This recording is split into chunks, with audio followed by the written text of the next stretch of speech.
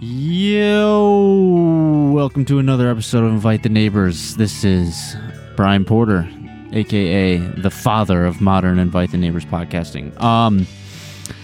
Anyways, sorry that to all 12 of you who expect an episode every week. Life happens. I've just been busy. And sometimes I'm just lazy, to be honest. Like last week, I was supposed to put out an episode, just didn't do it, just lazy. So this episode is for last week, and this episode features Catholic Guilt from Melbourne, which is how you're supposed. It's not Melbourne. It's not the Melbourne identity. It's Melbourne, Australia. All right, Kiwis down yonder get it right. Anyways, I'm allowed to do that accent because I'm friends with Catholic Guilt now, and they approved my use of the accent. So suck it. Don't tweet about it. You know what I mean? If you don't like the fact that I just did that, just tweet about it if you don't. I don't care. What I'm trying to say is I don't care at all. Because like I said, I have friends that are Australian, dude. Anyways, speaking of Twitter, before I get into this episode, I was talking to Benny, and I was thinking of a really cool cathartic segment idea that I might start introducing to the podcast. First, I might start doing just monologues towards the beginning, just talking about DIY, just talking about life as a musician in quarantine or just in general. I'm going to test it out, see how you guys like it. If there's an overwhelmingly negative feedback about me just rambling on for 10 minutes at the beginning of the episodes, then, find another podcast. No, I'm just joking. I'll probably stop doing it if people don't want to hear it. But if people respond well to it, if they like hearing what I have to say in that regard, then, they'll just keep doing it. But another thing I wanted to do was anonymous Twitter reactions, which I don't know if anonymous is the right word, but I had this idea where, first of all, I think Twitter sucks ass. All right. DIY Twitter, included. And I'm not going to just talk about just Twitter because in terms of the context of this podcast, it doesn't really make a whole lot of sense. But DI Twitter specifically sucks. And you should be able to say that. And because it does. And it's a lot of inconsequential bullshit. And but what I'm getting at with the anonymous part is it's not my intention to bash any particular people. I don't think that it sucks because the people are bad. I think it sucks because I don't care about almost anything anyone says on there. And this might sound really mean. Like, I'm really, just full disclaimer, like, this is mostly just humorous. Like, I'm just fucking around. But also, I don't care about a lot of people's random inconsequential thoughts. And so I think a lot of people agree with me that Twitter is pointless. And, when you're using it to spread awareness of like important cultural issues, I'm not bashing that. Okay. So let's be clear. I'm talking about you getting on Twitter at 1 a.m. and telling us about your sandwich or the equivalent of such a tweet. Okay. I'm talking about the real pointless, like borderline narcissistic that you would even think anyone would care to hear about that type of stuff. So I thought I could go through Twitter and without reading the tweets and without saying who the tweets are from, I could just do my reaction to the tweets. For instance, oh wow, that's incredibly stupid. Why the hell? Why would anyone want to know that? Why would I care that you had that to say? And I could just give reactions like that, and Benny could too. And I think that would be like a cathartic way for me to deal with Twitter and hopefully make you guys laugh a little bit and help DIY take itself a little bit less seriously, because the truth is I love everybody that I've met through DIY pretty much. I don't hate anybody I've met through DIY in the music community. And what do I do with the ones I love? I make fun of them as I make fun of myself more than anybody. So I think that would be a good way to, get some chuckles, and then maybe you out there in listener land could guess based on my reaction what tweet I'm reading, because I'll try to tailor it specifically to the tweet without reading the tweet and without reading who it's from, because I'm not trying to bash anybody. I'm not trying to make anyone feel bad specifically. I'm trying to make all of Twitter feel bad. If you haven't gathered, I'm fucking around at this point. I am. Although it is a real segment idea, and I really might do it. Aside from that, quarantine still. I mean, it's not really quarantine anymore, but a lot of you fellow musicians can relate that just not being able to play shows feels like quarantine. The fact is, the best we can do right now is a live stream, which, like, compared to like the energy and sweaty community of a live show, those live streams are really underwhelming. Like, I'm not saying that there hasn't been some great performances on them. There has. And like some of the videos like Tyler's doing, the Floyds, they've been doing some Floyds in Austin, Eureka Records. They've been having some really cool live videos out of their studio. I'm not knocking that at all. I'm just saying I miss shows, and like till shows come back, I'm still going to feel quarantined in some way. My soul is quarantined still. But other than that, I'm hanging in there. I hope you guys are too. But if anybody's really, really feeling down in the dumps and they're feeling really just discouraged about music as a whole, one, you're not alone. But two, let me offer some optimism. It will be back. I know a lot of people are afraid that we'll never reach normalcy again, and their music careers are over or whatever, because shows are going to be back. It will be back.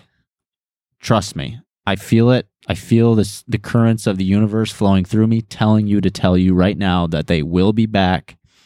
Smile. It's going to be fine. We're going to get through this. I'm half talking to myself right now, even though I'm not going to listen to this because I never listened to my own podcast. Weird. But we're going to get through this, and shows are going to come back. I just finished tracking on my record. I have no idea when it's going to be out. Terrified. I'm almost... I don't know if you guys can relate with this too, but like finishing that record was so scary because I felt like I was procrastinating finishing it almost because I didn't want to have to come up with a plan to release it. Now I have to come up with a plan. Like, it's in the mixing phases. And once it's done being mixed, now I have to like really figure shit out. And even though it's really exciting and that's what I want to release records and I want to be a musician for a living. And it's still really overwhelming. It's still really daunting. And I think that's difficult to explain to someone. Like, I want this more than anything, but I'm scared of it. And I'm so overwhelmed that it can create periods of inaction where I take 0 steps towards achieving that goal because it's just so overwhelming, all the things that need to be done, and the thought of failing after trying so hard and got so far. But in the end, it didn't even matter. Like, that fucking sucks. I'm not even going to acknowledge that reference. But anyways, it's tough. And if anybody has any advice for me on how to release the first record or like tips, pointers, shoot me a DM. On Instagram or something, at Invite the Neighbors, or In a Daydream MI, which is my band. Benny's in that band too.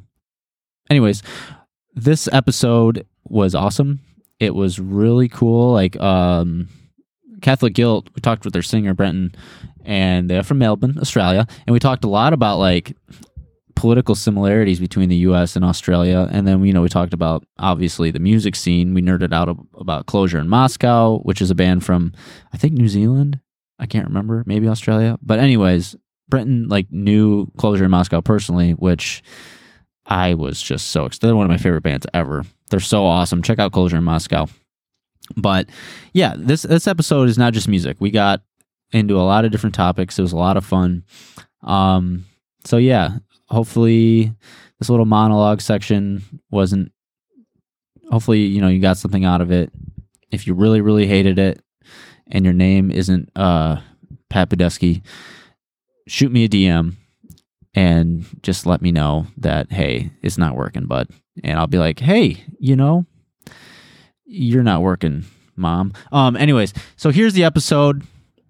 Follow us on Instagram, Invite the Neighbors. Follow us on Twitter at ITNPod. Share this podcast with your friends. Post about it on social media. Like, subscribe, all that shit. Give us a review on Apple Podcasts / iTunes. And thank you so much for listening. Here we go. Good. Cool. I'll just edit it out later. But are you guys? Is it just you or anyone else coming? It'll just be me. Yeah, everyone is. Everyone's working. I think. I work from home, so like most people at the moment. But yeah, it's pretty easy for me to just chat to you. Yeah. Are you? So what do you do? Like, what do you do for a living? Freelance journalist and content creator, and I also work for a sustainability company. So three different things, like most people living in a major city. Yeah.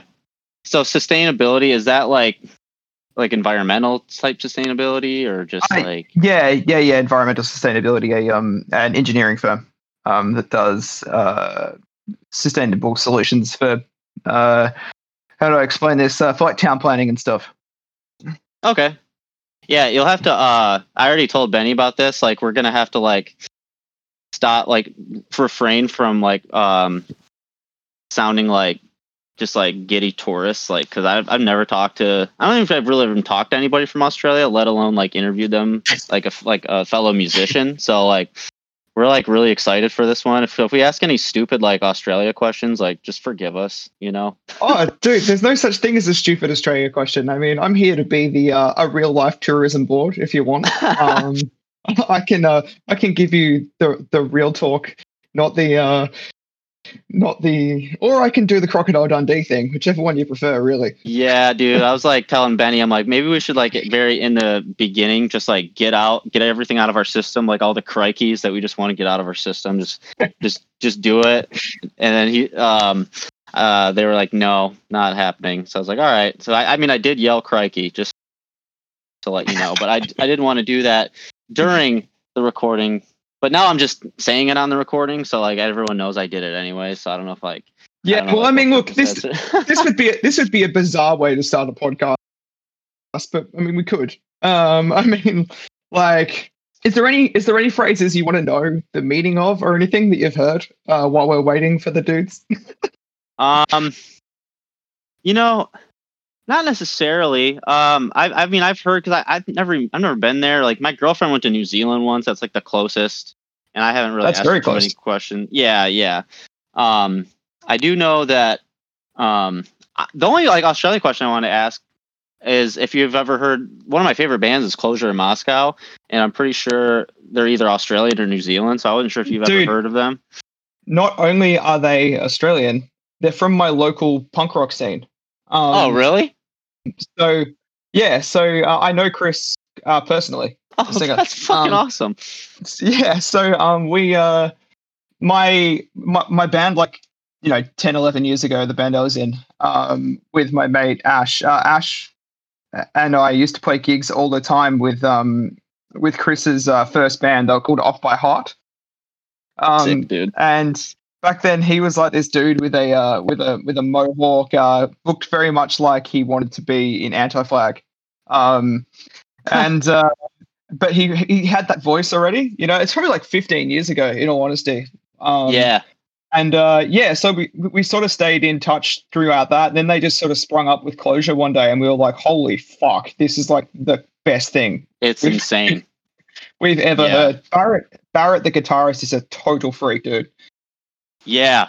I mean, like, First Temple, I remember the first time I heard First Temple, I was just like completely blown away. I was like, this is like just unreal, like just like constant shredding, but it's like it's not like Protest the Hero type it's not super proggy. It's like it's catchy. It's like its own thing, you know what I mean? It's not just like Dungeons and Dragons, like crazy, like, just wild guitar riffs, but that all kind of sound the same, like it's really, really unique and creative. They're a very, very unique band. Yeah, I'll give you one Closure Moscow story, and then you can tell me if you ever saw this, and then I'll start asking you questions about your band. I promise. Cool. But, that's all right.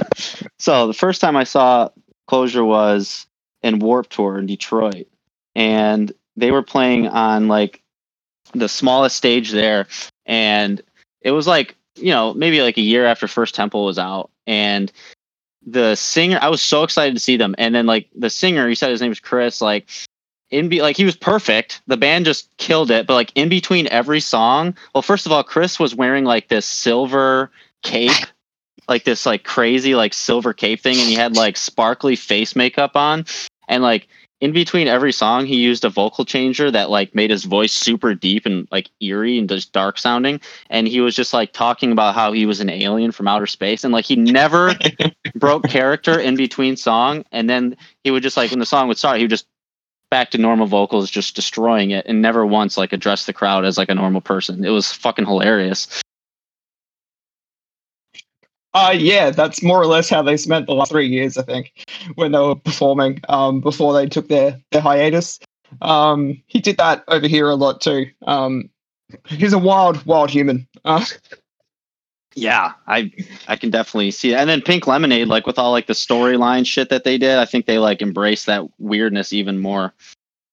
Absolutely, which was awesome. Yeah, so I'm glad that you that's so awesome that you know them. Wow. But anyway, so it's a small place, man. I mean, for a city of 6 million people, it's a small place. Well, yeah, that's what I was gonna kind of ask, is like in terms of the music scene there, like I'm wondering like how much US influence is there, and like what is like the dominant style of music that is kind of, you know, maybe like in the underground, like in shows that you would play or whatever, like what's the most popular stuff going on over there? Melbourne specifically is an interesting place in the sense that it's very, very hipster. So it changes its tastes quite regularly based on whatever is emerging in the world. But there is definitely a distinctive Australian rock sound that flows through nearly all the different genres. I would say that a lot of the vocals are the defining characteristic, because obviously we have quite distinctive accents. And that ties it all together. But in terms of what the most popular kind of music is in the underground, it's pretty like folk punk influenced rock. So we have a label out here called Poison City Records, and then we also have Milk Records, which is Courtney Barnett's label. And between the two of those things, if you were to merge the bands together, they're on the labels, you more or less have the Melbourne sound. Yeah, that's interesting. Like I don't really. I guess when I think about like geography specific sounds, like I guess there's like the Midwest emo sound in the U.S. And then there's like Southern rock, I guess, that has like more of like a twanginess to it. Like that ZZ Top kind of stuff. Oh yeah. Oh, welcome, Benny. Oh, I'm Benny, by the way. Sorry, I was having a cig and talking about Dungeons and Dragons with my friend and kind of got a little bit off track. That's all right, man. Hi, what's up? So I don't even think I announced this on the recording yet. So your band's called Catholic Guilt. I should get that out of the way also. And you guys are like all from Melbourne? I take it. Yeah. A little heads up on the pronunciation. It's Melbourne. Oh, so if you can make your body do that, it's Melbourne. It doesn't look like it, but that's how we say it. Melbourne. Melbourne. Yeah. Just skip the R. MELBUN. That's how I'm going to say it. Just Brian over here being like, so you guys are from Melbourne? Yeah. You know, I'll keep saying Melbourne for the rest of this, but I by the time I go to record the intro to this, which is always like right like the day before I put out the episodes, like I'll probably forget. And the intro is probably going to be me saying Melbourne, and hopefully not. We'll see. That's okay. We're aware that's what it says. It's just not how we say it. And yeah, at least. This is why I need to record the intros from now on. Yeah, that'd be great. Half the time, like these quarantine episodes we've been doing, like we did so many in the very beginning of the pandemic that like we had a lot of them backlogged since we're only releasing like 1 or 2 a week at most. So like I'll be going to record the intros for an episode I recorded like 3 months ago, and like I don't even remember what we talked about. So I'm like trying to record an intro for an episode that like I don't even remember what the content of it is. So half the time I'm just like, this was a good episode. Yeah, I guess we'll find out. Amateurs. But I know. Amateur hour. DIY. DIY. So Brenton, is there like a DIY type of scene in Australia? Like, is there like house shows, like people booking their own tours and things like that? There is. The majority of our scene is based around. There's only really 3 major cities in Australia. There is technically 7 capitals, but there's really only 3 major cities: Melbourne, Sydney, and Brisbane. So they're all on the east coast, and so people kind of route their tours based around going through regional cities and regional centres on the way between those cities. Okay. So that's where things like house shows tend to happen.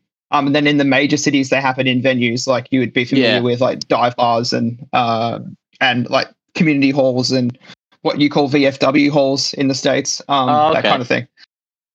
That makes sense. Yeah, but as far as like underground house shows, they're not as big of a thing in Australia, but they do exist in some of the satellite cities, like places outside of Canberra, and places outside of the CBD in some of the other states. Here in Melbourne, we have a heap of venues, so people tend to pick their sort of 50 cap or 100 cap or 200 cap or whatever suits their band and run their shows as if it's a house show, but at a venue. Oh, okay. So, like, what kind of, like, how long has your band been around, and, like, what kind of touring experience do you guys have? So this band, as is currently constructed, has been around for about 2.5 years. The lineup we currently have has only been together for a year, and this is by far the lineup that we love the most and we're going to stick with. But our first EP proper came out in 2018. It was called Hymn Book Volume 1. And we did a bit of touring around Australia, first of all as a 2-piece, just myself and Bryce, who is the other originator of the band. And then we sort of built out our sound a bit with a live band and did a little bit more touring. And then we were meant to tour on this record that's just come out. This is what Honesty sounds like. But obviously COVID hit and kind of ruined our plans. So our touring experiences, the 5 of us, is very limited, and we absolutely cannot wait to get out and do it as soon as we can. Have you guys ever been overseas to play, or do you have any plans of that in the future? Well, basically, we part of our discussions with Wiretap Records when we were negotiating signing with them was actually about us getting booked on Fest. I started talking to Rob about that opportunity, and we've been booked to play Fest 19. So that was supposed to be in October at Halloween, but now it's been postponed until next year. So we're looking at midway to the end of next year. We'll be hitting overseas. As soon as we're allowed to legally leave a 3-mile radius of our houses, we'll be on our way. Gotcha. That's pretty sweet. Yeah, if you guys ever if you book any Detroit shows, hit us up, because that's where we're at. We can put you up, and we could do even do an in-person episode or something. Yeah, cool. I mean, it's definitely on the plans, man. Detroit would be on our plans because we very much plan on playing in Toronto and stuff. So it makes complete sense. Yeah. Detroit is great for music too. If for anything, I'd say music is definitely like one of the strong suits here. Is and just Southeast Michigan too, where we're at, where Detroit is. Like, it's just very, it's very dense with like the amount of venues. I mean, I don't know what it's going to look like. The landscape's going to quite look like post-COVID now with all the closures and things like that. I'm sure you guys might experience some of the same stuff where you're at, but I think it'll recover to an extent. Like, there's always going to be demand for music, I feel like. So, but yeah, I was going to ask, I'm getting myself off on a tangent here, but, so the record that you are promoting right now, is it like a full length, and is there any like theme behind it at all? Any concepts? No, it's an EP. So it's 5 tracks. And there is a theme. Basically, it is our whole thing. We describe our sound as being honest music because we don't really stick to one certain type of punk rock as such. We kind of genre hop around various different interpretations of the word punk, I suppose. So we dub what we do honest music. So This What Honesty Sounds Like basically is 5 very different human emotions, or honest representations of human emotions, showcased in a way that displays the various different elements of our band. So lyrically it has quite a theme, but then musically it does as well. The musical composition matches whatever the story that I'm trying to tell lyrically is. So it's kind of a double theme that works together to create a unique sound, we think. Or we hope. So was that record what got like Wiretap, your record label, interested? Was that what you kind of sent them, or was there like talks with them in the works before? Yeah, so basically the single The Awful Truth is what triggered the interest from Wiretap. It was kind of a mutual interest situation, because I had been looking into how Spanish Love Songs got their first record out, because I love that band. And Wiretap popped up on my radar, and at the same time The Awful Truth was on New Punk Tracks, and Rob, the label owner, had come across it. And we kind of exchanged emails, and the relationship grew from there. He asked for some more demos. I sent them over to him, and he's just like, "Oh, this is release ready. Let's do it." So we negotiated a deal, and out it went. Awesome. Yeah. So part of this podcast is like Benny and I are both musicians ourselves, like trying to like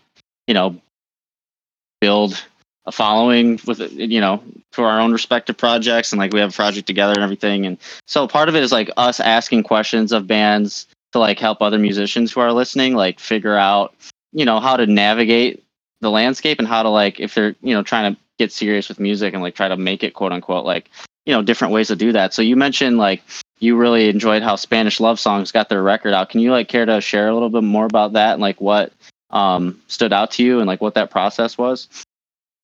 The thing that stood out to me about how their career developed is just how quick it was, in a sense. The fact that they went from that debut on Wiretap, and then they made a step up to AF, and then from AF they made that step up to Pure Noise, and it happened across that 3-record narrative. That really interested me, and I thought that what Rob did with the first record in terms of building a profile for the band was quite interesting. They came off sounding like a fully formed band immediately. And I know that probably has a little bit to do with the age of the members and stuff. But I just thought that it was handled really well, because those are very deeply personal songs. And I felt like when they were putting together the different marketing aspects and what they wanted to do with it, they really connected well with the message of the music, while also making it accessible to just a casual listener. How the actual mechanics of how their deal worked, I'm obviously not privy to, but what I can say is I really appreciated what appeared to be a really hands-on approach from Rob to break a new band, which is what actually appealed to me about the label. And then also the fact that they do charitable donations on every record appealed to me. Yeah. So like the label gives a percentage and we give a percentage to Artists for Change on this particular release. But they do that with every release, and that really appealed to us as a band that's very community focused. Pretty sweet. Yeah, Benny, before you jumped on, Benton was saying like one of his day jobs worked for a sustainability company, and like that made me wonder too, like in the United States, like there's definitely like a lot of people who care about that stuff, and there are like different things that people do to like promote sustainability and things like that. But I think overall it's still like a major problem.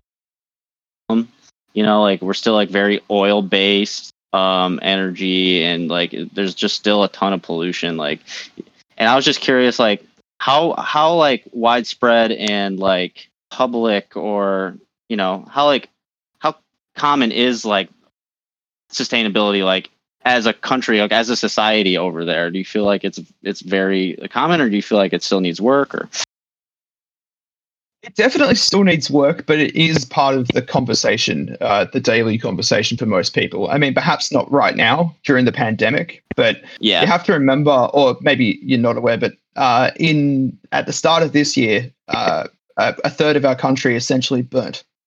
Because of a extinction level wildfire or bushfire that took off, and so sustainability measures and particularly climate change and stuff was very much at the forefront of that discussion. And watching the divide between climate change believers, I suppose, and deniers was a fascinating experience, especially considering you were seeing evidence of it literally happening everywhere around you. Like we live in Melbourne, and that's quite a dense city.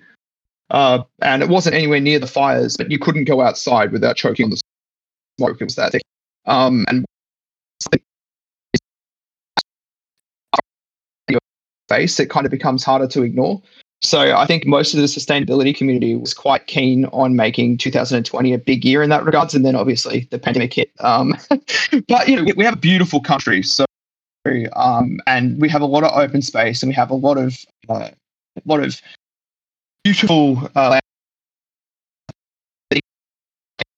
and so we always find ourselves in this constant battle between mining interests and the will of the people over here. Yeah, it's always just fascinating because the only place I've ever been overseas was China, and that was one of the most polluted places I've ever seen. I'm not trying to dog it too much. These are just speaking from my experience. I would look up, I was in Beijing, and I would look up the tops of buildings, and depending on the day, you either could or couldn't see them. And I thought it was overcast at first. I thought it was just cloudy. And then someone pointed out to me, no, that's smog. And I was like, oh, holy shit. And the masks over there, that's what makes me worry, because the masks that you see everyone wearing now for the coronavirus, those have been common to wear in China, at least in the big cities, for a long time, just because of the pollution. And I would hate to see, I think that's one of the main reasons, it's just, sustainability is important. Because a lot of people, maybe they don't see how it affects their day-to-day lives. They just hear about the ice caps melting and shit. But when you go to someplace where it actually is that polluted, you see, people are already in their own homes, basically protecting themselves from the damage we are doing. So not trying to get too preachy or anything like that, but it's a real thing. It's just, you mentioned the climate change deniers. I'm just oh yeah, those people exist, but they do exist, man. And the fact that they exist here sort of fries my synapses a bit, if I'm being completely honest, because we live on a fucking island, man. Right. An island that was on fire. Yeah, we live in an island that was on fire. Just think about that. Yeah, not the best year for Australia, to be honest. On fire, and then global pandemic. That's got to be rough, dude. There was also some flooding. But it's all right, man. We're a very resilient people. And you kind of have to be, because as much as we're connected with the rest of the world now, thanks to the wonder of technology, the reality is that a lot of our country's characteristics are defined by our isolation. And that's true more so when you get to places like Western Australia or the Northern Territory or something, but it's also true of the rest of Australia. And I think that's where a lot of the unique characteristics in our music come from, the unique characteristics in our language. But just because we are so isolated, to me, it makes more sense for everyone to pay more attention to what's going on in our backyard, if that makes sense. Yeah. No, it makes perfect sense. It's like you said, because you are an island, and I don't know what kind of the United States, I don't know, probably more than anywhere in the world, our culture is constantly being changed, and the makeup, the demographical makeup of it is constantly being changed by all the people immigrating here to live. And I don't know how much of that is the case in Australia, or if it's just more, because I feel in certain places, where there's not a lot of new people coming in there to live, it would be more of you'd have more of like a common identity among the people, and you probably have like more of like a, if more people are like born and raised there, I feel like you would care more about, like the actual land, and because it's your home, and it's like it's always been, and like you're not from anywhere. I don't know if that's making sense or not, but I feel like it just kind of speaks to the, how extra important, that it would seem for a place like that. But yeah, I want to just so you know, this podcast is completely random, by the way. Like it's all just like that's all right, man. Stream of consciousness. I gathered that. I just want to touch on that quickly. So where we live is actually one of the most multicultural cities in the world. Wow. So we have a heavy Asian population across all different Asian nations. A heavy Italian, Greek, and South American influence. And a heavy, and obviously a heavy Anglo-Saxon / British influence in that. And then also we have unfortunately not a large indigenous population, but we do have some indigenous population here as well. And that creates a really interesting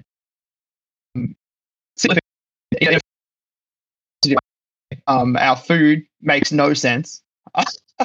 Our obsession with coffee is legendary, and that comes courtesy of the Italian influence and the Turkish influence. Okay. But overall, it makes for a really interesting experience growing up, because you have these two, this very defined kind of British influence that comes from the colonialist history of the country, but it's met with all these other cultural influences, and you end up in what I consider to be a really cool medium between pretty much every dominant culture on earth. I love it. I love being able to like nick down the street and get something Greek, or like go down the next couple of things and get a baklava, or like being able to go out and know that I'm going to be surrounded by people from many different walks of life, all watching. Like, for example, if we go to the football over here, the footy as we call it, the AFL, I could be sitting next to like a Chinese family, a Thai family, a Kiwi family, or a New Zealand family, and like a 6th generation Anglo-Saxon Australian and an Indigenous family. And they can all be watching and connected by this one sport that no one else in the world plays, and taking it just as seriously as each other and getting along in this separation.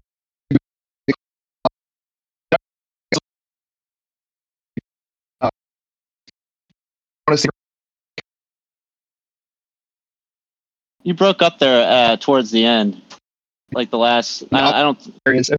All right.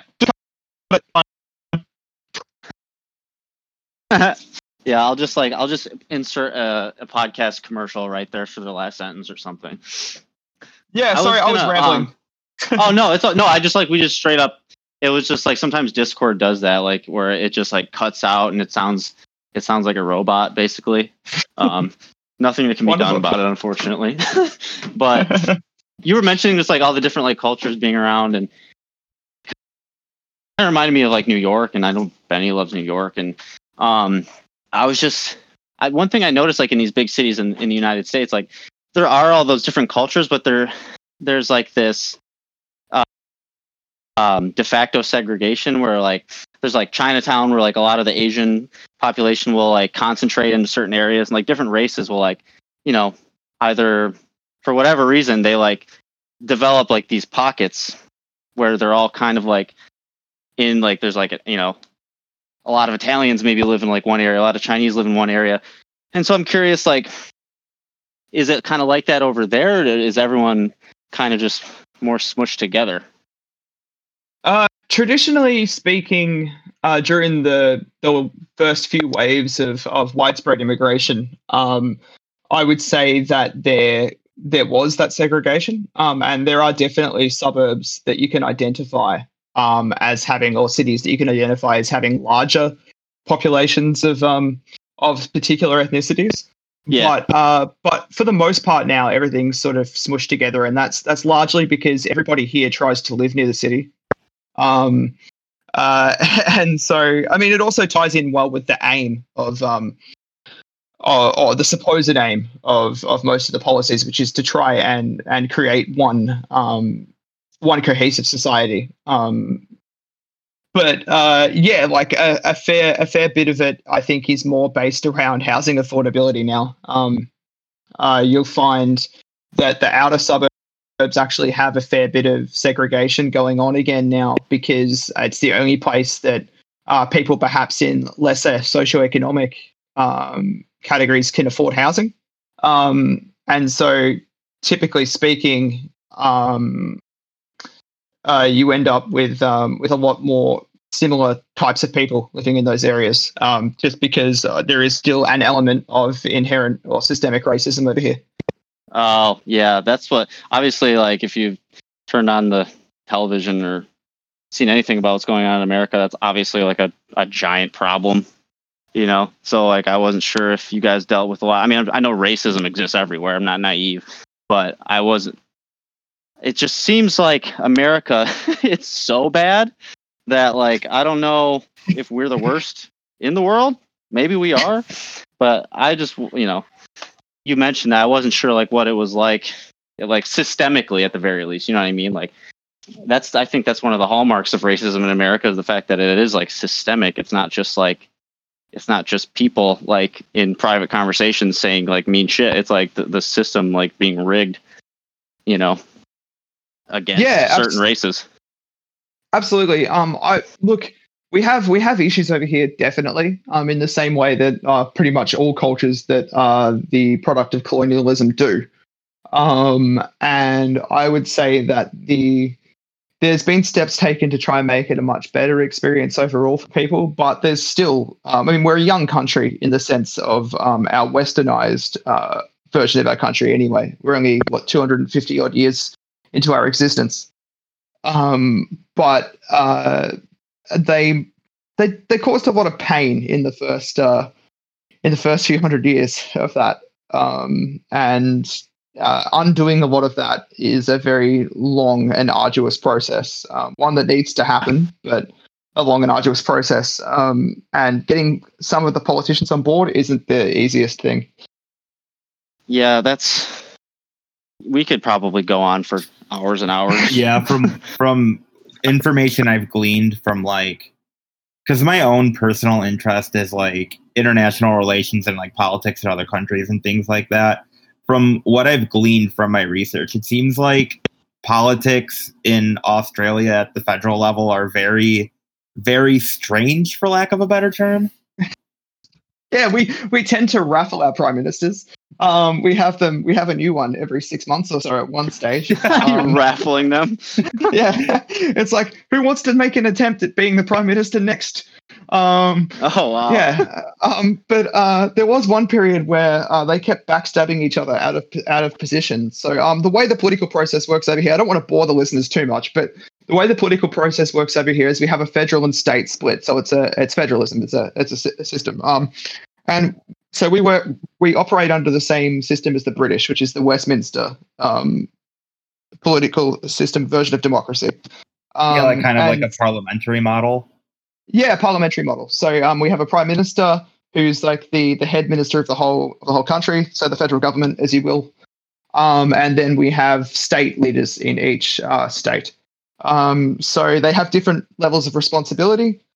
And so the federal and state governments quite typically fight a lot because they can be of two different political backgrounds or party obligations. Yep. And basically, we always end up in a situation where it's almost cyclical. We get a conservative government in. They're called the Liberal Party in Australia, which is hilarious, I know. Yeah. Yeah. So we get a conservative government in. They claim themselves to be wonderful economic managers. They cut a shit ton of services for the public usually.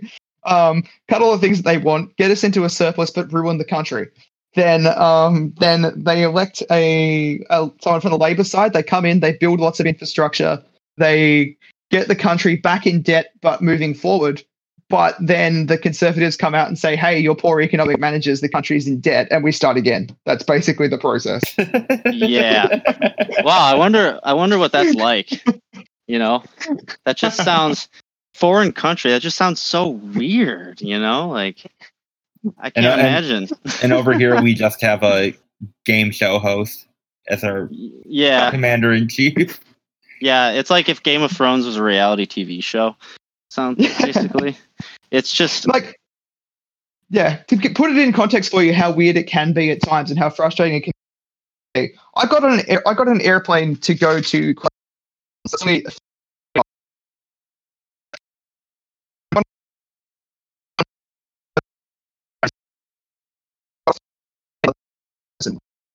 Oh, hey. Can you start that over real quick? Because like your voice was breaking up again. That's cool. So one time I remember distinctly, I got on an airplane to go to Queensland, which is like a 3-hour flight from my house. And I got on the plane and we had one prime minister, and I got off the plane and we had another prime minister.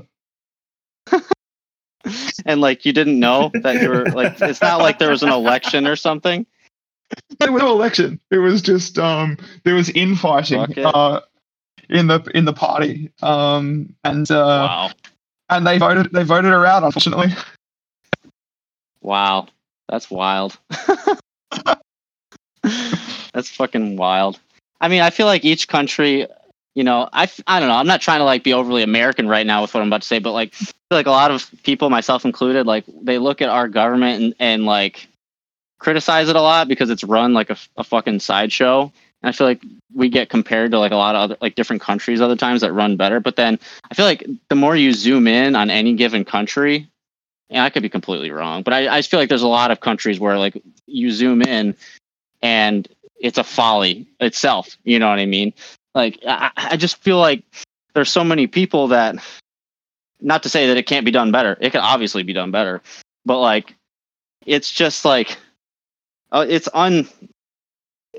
like actually creating a government system that works and satisfies like hundreds of millions of people. Like, how is that even possible? You know what I mean?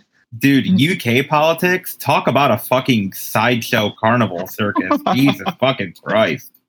So to understand how we get to where we are in Australia, I think comparing those two countries that you've just mentioned is the best way of understanding that, because those are probably the two predominant influences on Australia.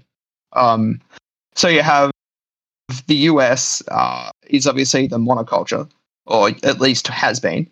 And then you have the UK, which is quite clearly the defining Western influence on Australia because, we're a colonial country.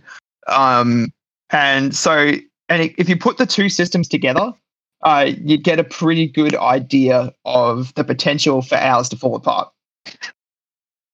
It's like this. It's like the technical system of the UK with the sideshow carnival of US culture and politics.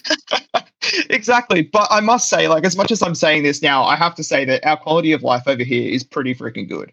Or at least from my perspective. And I know that I can only speak from my experiences, and my experiences are going to be distinctly different to the experiences of someone from perhaps a less fortunate background. But yeah, like our quality of life and the functioning of our system seems to be at least better than what is portrayed in the United States. Now, I've been to the US and had a fantastic time every time I've been there. I've never had a negative experience, never met a person that meets the supposed stereotype of an American. But yeah, really want to hear what that is when you're done. Yeah.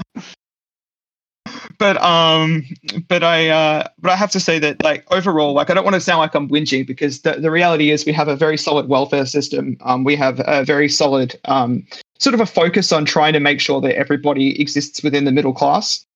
There's much less wealth disparity in Australia to what there is in the US. But elements of that are creeping into our culture, and it's something that I would like people to stay on top of.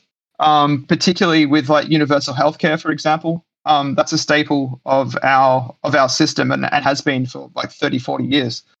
But people have started to try and chip away at that and try to move towards that user pay system. And I don't think that's a good idea, for example. Yeah.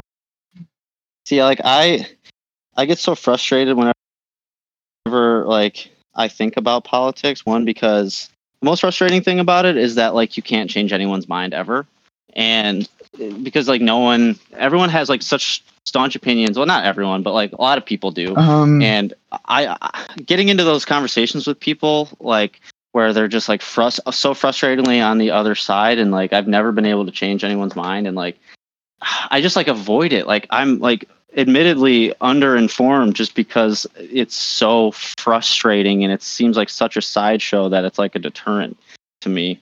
So I'm not like as informed or engaged as I could be.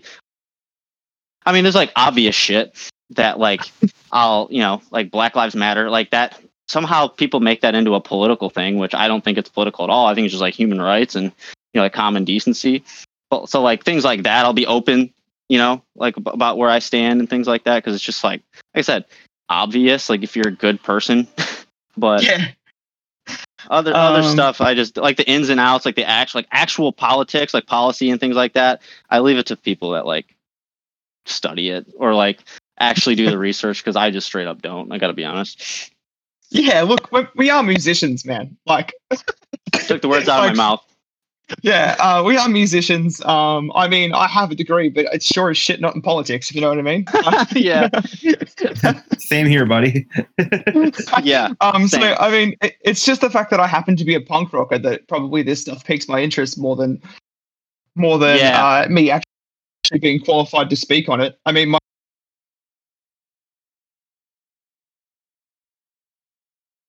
only real qualification to speak on this shit is I live in this society that I'm talking about.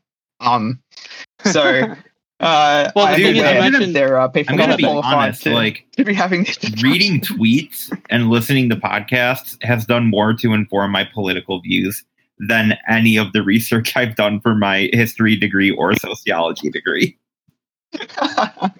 Yeah, I listen to like comedy podcasts, like talking about political, like, because there's so much fodder for comedy, like in the political landscape, that like they'll end up talking about current events. So you end up hearing about what's actually happening, but from people who are just satirizing it and making fun of it openly. So like, I guess I'm informed to an extent on like what goes on, but like, from a comedic perspective and not from a lens of like practical application. You know what I mean? Just listen to Chapo Trap House, buddy. That's the only political podcast you'll ever need. Chapo Trap House? Yeah. Sounds appealing. But yeah, you mentioned, Benton, that like, you don't want to bore the listeners. I will say that the listeners are all very intelligent. If they listen to this podcast, I gotta believe that they're super intelligent, and because it's such a good podcast. And also, I think the people, to be realistic, the people who would listen are probably as qualified to talk about these things as we are, if not less. So I think we're good. I think it's rare that we do get this deep into certain things, and I think, like I told you at the beginning, like, there's going to be a little bit of like shameless, like, oh, we're American, you're Australian, like, what's it like? You know what I mean? So I think that there is that, and even cool about like entertaining us in that way. That's all right. I can do this for as long as you want, dude. There's literally nothing I have to do that has a time limit. So dope. If you have any questions that you still want to field, I'm more than happy to take Brent them. and I have a question for you. Yeah, and we can talk. Yep. So, are you a fan of The Simpsons? Yes, of course. Is Australia like it is portrayed in the classic episode Bart versus Australia? Do you want me to lie for your own mental? I need to live in this mind palace forever. Let's just say that it's definitely not representative of the experience in Melbourne. Okay. But maybe, leaving it open. maybe it's representative of the experience of life up the very top end of Australia. Potentially, there's some truth in that. The thing that always sticks with me from that episode is Bart and Lisa are in like a bar, and some guy comes up and he's like, "You call that a knife? This is a knife." And he like holds up a fork or a spoon, and Bart just goes, "That's not a knife. That's a spoon." And the guy's like, well, I see you've played knifey spoony before. And that's the only idea. That is my foundation for my attitudes about Australia and what they're based upon, is that one singular scene from The Simpsons. Fuck yes. I might have 2 degrees, but I will admit I am dumb as fuck. This is the best podcast ever. That's awesome. Well, the knifey spoony thing, dude, that's a phrase that's in my vernacular. I use it nearly every second or third day. Whenever someone's trying I'm like, I see you've played knifey spoony before. But in terms of its representation of Australia, the thing they got the closest to being right there, I'll tell you the thing they got the closest to being right in that episode, and the thing they got the most wrong, in my opinion. The thing that they got the closest to getting right is the cane toads. All right, the frogs. Right, you can lick those, and you will get a hallucinogenic high. Oh, that's dope. Also, they are an introduced species that destroyed our country's climate, our ecosystem. But the thing they got the most wrong is no one in this fucking country drinks or has ever drunk Foster's. Really? Yeah. That's actually really hilarious. Yeah. Well, I mean, in the 80s, it was portrayed as the beer that Australians drink. And I think I remember one of my neighbors drinking it in the 80s. But seriously, like, I probably haven't seen a can of Foster's in Australia since probably 1991. Oh, yeah. Like, we had all the commercials, like, Australian for beer was, like, the commercial in the 90s here that I remember. That's... Wow. Yeah, no, this country is, like, not into Foster's at all. Basically, all the beers that people drink in this city are either we have a version of a Miller or whatever called Carlton Draft, which is actually made. Oh no, it's not made by the same company. Yeah, called Carlton Draft, and then there's like 4X in Queensland, so there's those staple beers. Otherwise, everyone's like hooked on craft breweries over here. Oh, okay. Yeah, sounds like you're. Also, I just honestly love shit like that, where it's like countries or cultures being represented or used by something that has very obviously no experience or idea of what that culture actually is. Like Outback Steakhouse in the States, dude. Like, come on, gang. I'm familiar with Outback Steakhouse. Like, I've been there, and I've got to say, not accurate. You can't order kangaroo there. Yeah, like even Brian going for low hanging fruit. Come on. Yeah, he is going for low hanging fruit. Yeah, some fried wallaby. Yeah. Steve Irwin. Yeah, I can do it too. See, buddy. Man. Crikey. There it is. Also, fuck Steve. Not fuck Steve Irwin in a bad way. Like, I love the guy; he was amazing, great environmental worker. But also, no Australian has ever said crikey. Okay. Really? Like, well, that's just like his thing. Crikey. He was trying to introduce it into the lexicon. Yeah, that just became his thing. But now everyone thinks that we say crikey. So nearly every time I speak. Yeah, that's it. He was hot dogging for the camera. But the weirdest thing about all of those representations of Australia is that there is an element of truth in all of them to an extent. Like cargo shorts, like cargo we do have suits. A bunch. Yeah, and like also just stuff like having bizarre words, like strange slang terms and really unusual phrasing and pronunciation of things. And our country's accent is probably the funniest thing that we have going for us. Glad you realize basically that. Yeah, of course. Like, we forget about most of our vowels. I don't know why. And we seem to have a an accent that I would describe the Australian accent as being an Irishman got drunk, had a fight, then made up with an English person. They had a baby, and it was born and was never educated. You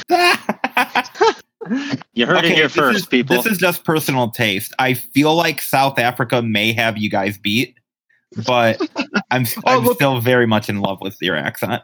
Oh, look, it's and like South African accent amazes everyone. They have a similar kind of cross-cultural thing going on with their accent too, I think, because they've obviously got a Dutch influence on theirs, as they do have an English and German and whatever else. But for Australians, our favourite accent to pick on, or to well, not pick on, I suppose, lovingly banter about, is definitely the New Zealand accent, because there's so many Kiwis here. So I had a lot of fun. Kiwis, that's so cute. yeah, we call them Kiwis, and they're okay with it too. Like it's not a derogatory term at all. So I think that their accent is exceptional. They have a excellent understanding of how to mispronounce the letter E. Okay, I see what you're doing. E for I sort of thing. Yeah, so they're kind of similar to South Africa in that regards too. And where I live here, I live in a suburb called Balaclava here in Melbourne. And around me, I have quite a few people from New Zealand, quite a few people from South Africa, and quite a heavy Russian Orthodox Jewish population. So I get to hear all three of those accents flying around quite regularly, mixed with Australian. Oh, okay. Well, I do want to. That's just wild. I want to like make sure I get a chance to like ask all the music questions too. So like, of course, yeah. Sorry, yeah. No. I'll just tell you on. Just talk to me some other time, and I'll tell you what to do if you ever want to come out here. No, I mean this might be my favorite episode. Yeah, no, this is par for the course for this podcast. Just so you know, you haven't like taken us off course. Going off course is kind of the MO, and then like there's a point in almost every episode where I say literally just that. Like, okay, well, I want to make sure I ask all the music questions too, because like it's a music podcast. But like the goal is to like show the musicians' personalities, because I feel like most interviews don't do that. I feel like most interviews, like, you know, they ask like generic questions. They don't really get into anything about the people. They just, you know, like I feel like if an artist is like on a promotional tour, they might get asked the same questions like 100 times, you know, across all these different interviews or whatever. So we do like to get, you know, seriousness. We like to get like the actual artist personalities out to make people interested in them as people. And I feel like in order for people to care about your music, if they've never heard of your music, like they'll want to care about you first and foremost, you know? So yeah, I was wondering, like growing up, what was like some of your musical influences? Like what kind of got you like interested in playing music in general? Yeah, awesome. This is a fun question to answer, and I think it probably will give people a bit of insight into me as a person too. I grew up in a household with a teenage brother during the early 90s. So my formative musical influences are very much what was happening in the 90s with the collision course of the grunge era emerging, and the skate punk era emerging, and also coming off the tail end of the 80s metal scene. So my initial exposure to music was predominantly that mishmash of sounds. So everything from like obviously Nirvana taking off, being one of the first things I can remember, but that being merged with something like Metallica, and then that merging with stuff like The Offspring, then that merging with the Oz rock, the Australian rock of the time. So stuff like Midnight Oil, Cold Chisel, and bands that most people probably haven't heard of in the United States that are like arena rock properties in Australia. Wow. So kind of a fusion of those soundscapes was my initial foray into music. And then I kind of found my own way around my formative musical like memories probably kick in around about 1994, 1995. So you're looking at, I'm like 6 or 7 years old then. And the Offspring smash, Green Day's Dookie, Rancid's and Out Come the Wolves. And then like Silverchair's Frog Stomp all those records are getting played flat out in my household. And so that's where my musical evolution starts from that point. So then I get into like Sunny Day Real Estate, and I get into like Jimmy Eat World. Hell yeah. And then, but also at the same time, there's this Australian influence coming through with stuff like we have punk rock bands out here too. Obviously, we have stuff like the Hard-Ons, the Meanies, Friends All Wrong. These are bands that I'm getting into at that point in time that's influencing my tastes as well. And then metalcore took off huge in Australia in the mid 2000s. And so that contributed to my tastes as well. What kind of metalcore are we talking here? Like, wasn't Enter Shikari? Isn't that like a band from like kind of over there? Or are they British or something? No, Enter Shikari are British. I could see why you would think they were Australian though. But Parkway Drive are Australian. And that's the band that exploded the scene over here. So I start playing music in bands and stuff in the mid 2000s, right? And that time period for us is the bands that ended up being known overseas. Probably Closure in Moscow got mentioned earlier. They're an example of a band that was kicking around that scene. There was another band called the Getaway Plan, but then that sort of transitioned into that metalcore movement with Parkway Drive, Thy Art Is Murder, In Heart's Wake. Who else is big? Northlane. All these bands that like play sizable venues and stuff. That became kind of the dominant sound. So what I was doing kind of faded from from influence, and I started looking overseas more for influences. So I fucking love Against Me, for example. I love Hot Water Music. I love Alkaline Trio. Thrice, etc. Like that was kind of pretty influential on me as well. Thrice is dope. Yeah, love me some Thrice. A man of taste. That was one of the better answers we've gotten to that question, though. So that was good. It was long-winded, but the reality is that's the truth of music discovery, isn't it? Like, I have no shame in saying that like the first punk band I listened to was probably Nirvana, right? Yeah. Because why would I be ashamed of that? Like, everyone has a fucking gateway band. Anyone who says that the first band they listened to was MC5 or the Stooges is full of shit. Yeah. The reality is there's an entry point for everyone, and then you educate yourself on where that sound came from if you're a curious person. As far as formative influences go, I'm not going to complain about my three major punk influences being Nirvana, The Offspring when they were good, and something like Australia's Friends Are Wrong. I feel like that's a perfect explanation of the person I end up being. That's awesome. Yeah, I love hearing, all the different avenues people take to kind of get to not the same place. But, there might be like the people in your band even like, so I love asking this question when like I have like multiple members of a band in front of me because, they come together to, create like this really unique sound. But then like the different members of the band might have an entirely different musical upbringing. You know what I mean? Mm-hmm. So it's always really interesting to hear like the different influences. Like, and seeing, and once like what each member was influenced by, like listening to the band and then like figuring out like, oh, okay, I can see where this person's influence of this band is here. And then I can hear this other person's influence over here. And like, that makes it really interesting to me. It makes listening to whatever band I'm asking questions about a lot more enjoyable because now I'm trying to like pick out all these different things. Oh, yeah, and I have that experience too myself when I'm listening to bands. I find that particularly fascinating about bands as well. And I can just answer off the top of my head about the other guys in my band too. The reality is that everyone in my band in our band has a very different musical upbringing. Bryce and I know each other through being in various bands in the same punk rock scene on an area called the Mornington Peninsula in Melbourne. But Bryce is a few years younger than me.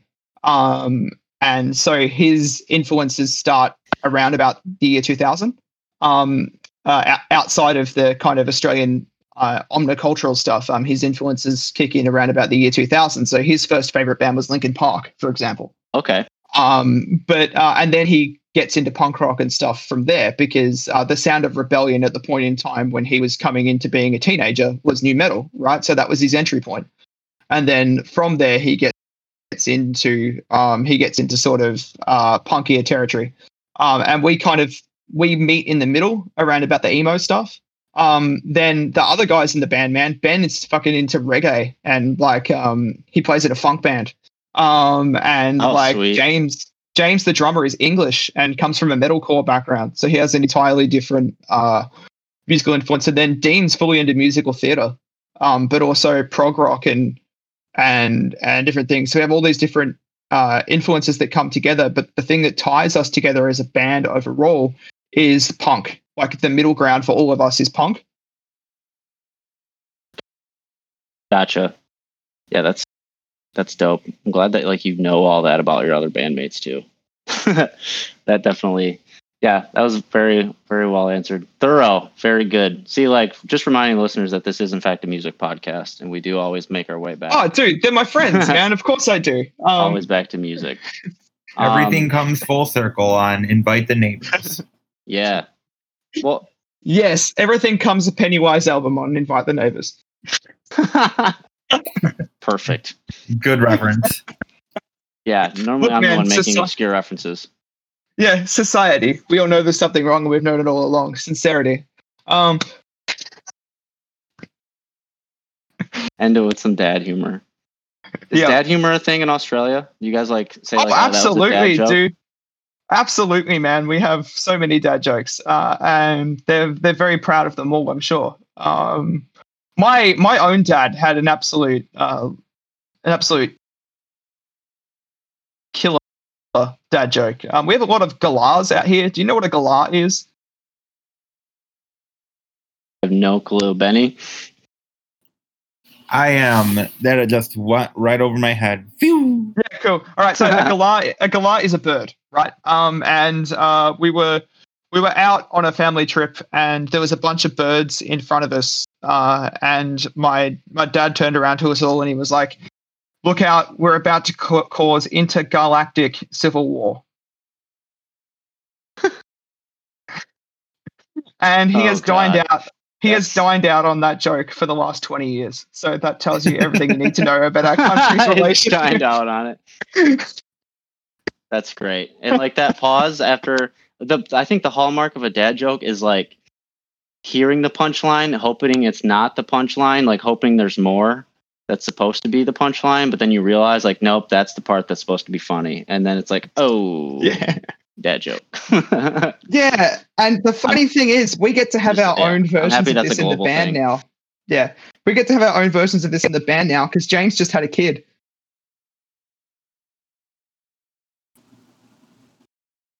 Whoa. Oh yeah, you broke up there. Yeah, James just had a child, so now he'll be able to provide real life dad jokes for us in real time. Wow, that's great. Gotta love it. Start wearing like white Nike Monarchs and yeah, that's gonna be great. Dude, don't rip on the Nike Monarchs. They're comfortable. They're a very versatile sneaker. They're coming back. Sorry, we all can't afford they never left. Jordans and Freak Ones, dude. Hey, dude. Hey. It's not that I can afford it necessarily. It's just that I spend my money on it. But well, I'm gonna. I have to do a fantasy football draft in like 15 minutes because I'm a nerd, and so I'll wrap it up. But and I have if you want I have to go cry over the Celtics winning tonight. Fuck them. Sorry. Aw. I have to cry over the fact that you just spoiled the result of that game for me. Thanks, dickhead. Oh, I didn't mean to. I'm so sorry. That's okay. Yeah, isn't it? It's like I'm canceled. Like the early morning over there right now, right? Yeah, I was gonna watch it on delay, but it's fine. Dude, I'm so sorry. Oh. You're an NBA fan? Oh, enormously. That was my the reason I've been into music for my entire life, right? But the reason why I started playing music so late, like when I was like 16, 17, is because my initial dream was to be in the NBA. And I played yeah. I played like state level basketball when I was a junior. But I got cut at under 16s, and I have the kind of brain that's like, well, if I can't be all in, what's the fucking point? Yeah. So I picked up a pair of drumsticks at the time, and sort of launched off from there, and then accidentally became a singer. But yeah, my first goal was to be in the NBA. My childhood idols were Kevin Johnson and Steve Nash, because I'm a Phoenix Suns fan. Oh, hell yeah. Sick. One last question before, I know Brian's dying to wrap it up, but is Ben Simmons a household name over there? Oh, absolutely. Because I know Steven Adams is a big name in New Zealand, but... Yeah, yes, people know who Ben Simmons is. He has an unfair reputation over here as being the guy that won't suit up for the Boomers. But he also is a good he's a very, very well known player, and he's a freak athlete, and I can't wait to see what happens when he actually puts it all together on a court. He just needs to develop that shot, and then he's going to be elite. Not that isn't elite already, but absolutely, yeah, man. I'm always amazed watching him play. He does things that a 6'10" kid shouldn't be able to do. Hell yeah. God, this is the best episode. This is my favorite episode that we've recorded, I think, Brian. Yeah, this was a good one. If you ever want to talk to me about basketball, man, I'm like an encyclopedia for Australians that have made the NBA. Oh, fuck yeah. If you want some good deep dives on Chris Anstey or Mark Bradkey or who else was kicking around, or you want some Ryan Brokoff information about his role on the Mavericks, or you want to know who let's get the Andrew Bogut podcast spinning, dude. You got this. Or if you want to know what it's like to be rejected by Andrew Bogut in a game, I can tell you because it's happened to me. Oh fuck. Oh, sick. Brian, cliffhanger. Forward me the email that you guys have been in correspondence with, because we got some shit to talk about. I will. I will for sure. Yeah, let's just say I'm about 5'6" by your understanding of height. So I'm like 5'6", maybe 125 pounds, maybe. So I'm not a very big person, right? Me on a basketball court is pretty funny.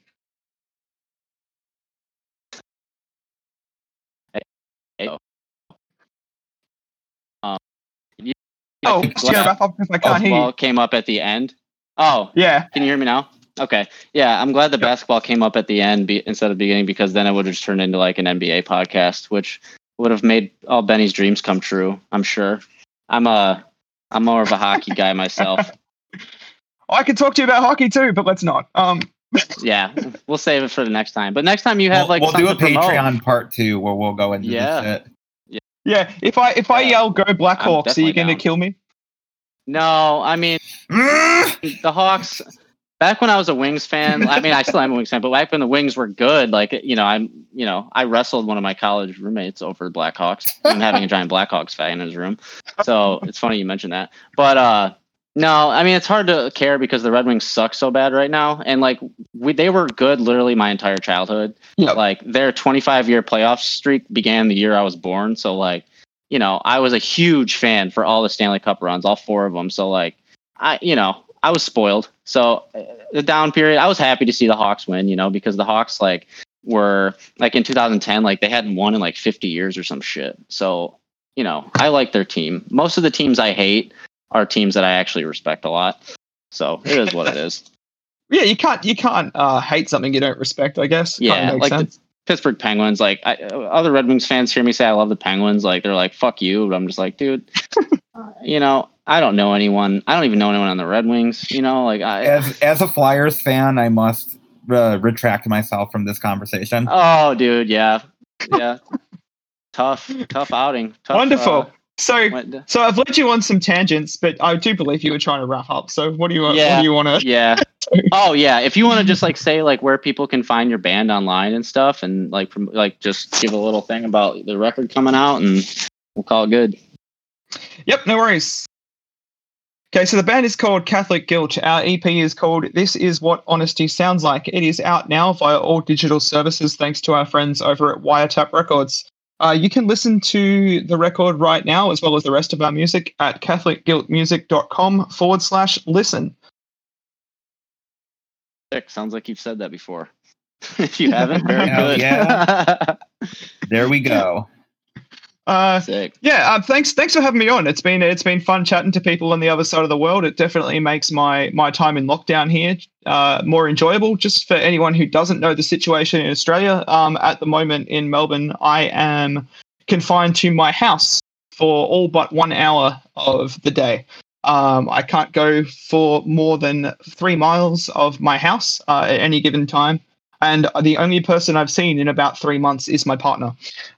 So It's an interesting experience over here, but one we're going to get through. And everyone in the band is doing well, physically, mentally, emotionally. And the band is still managing to make things happen. So we're very thankful to be in the position we're in, and by no means want to whinge about the scenario, because we understand it could be much worse in other parts of the world and in other people's lives. Yeah.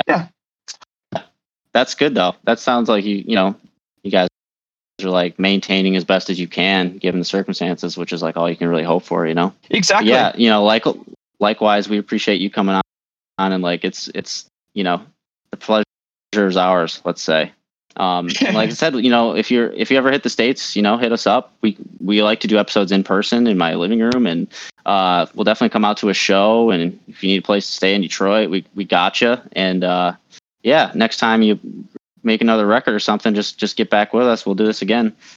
Yeah, absolutely, man. Sounds great. And yeah, Detroit's definitely on the list of places to visit. Our bass player Ben is a huge Stooges fan, so we definitely want to get a look at Detroit.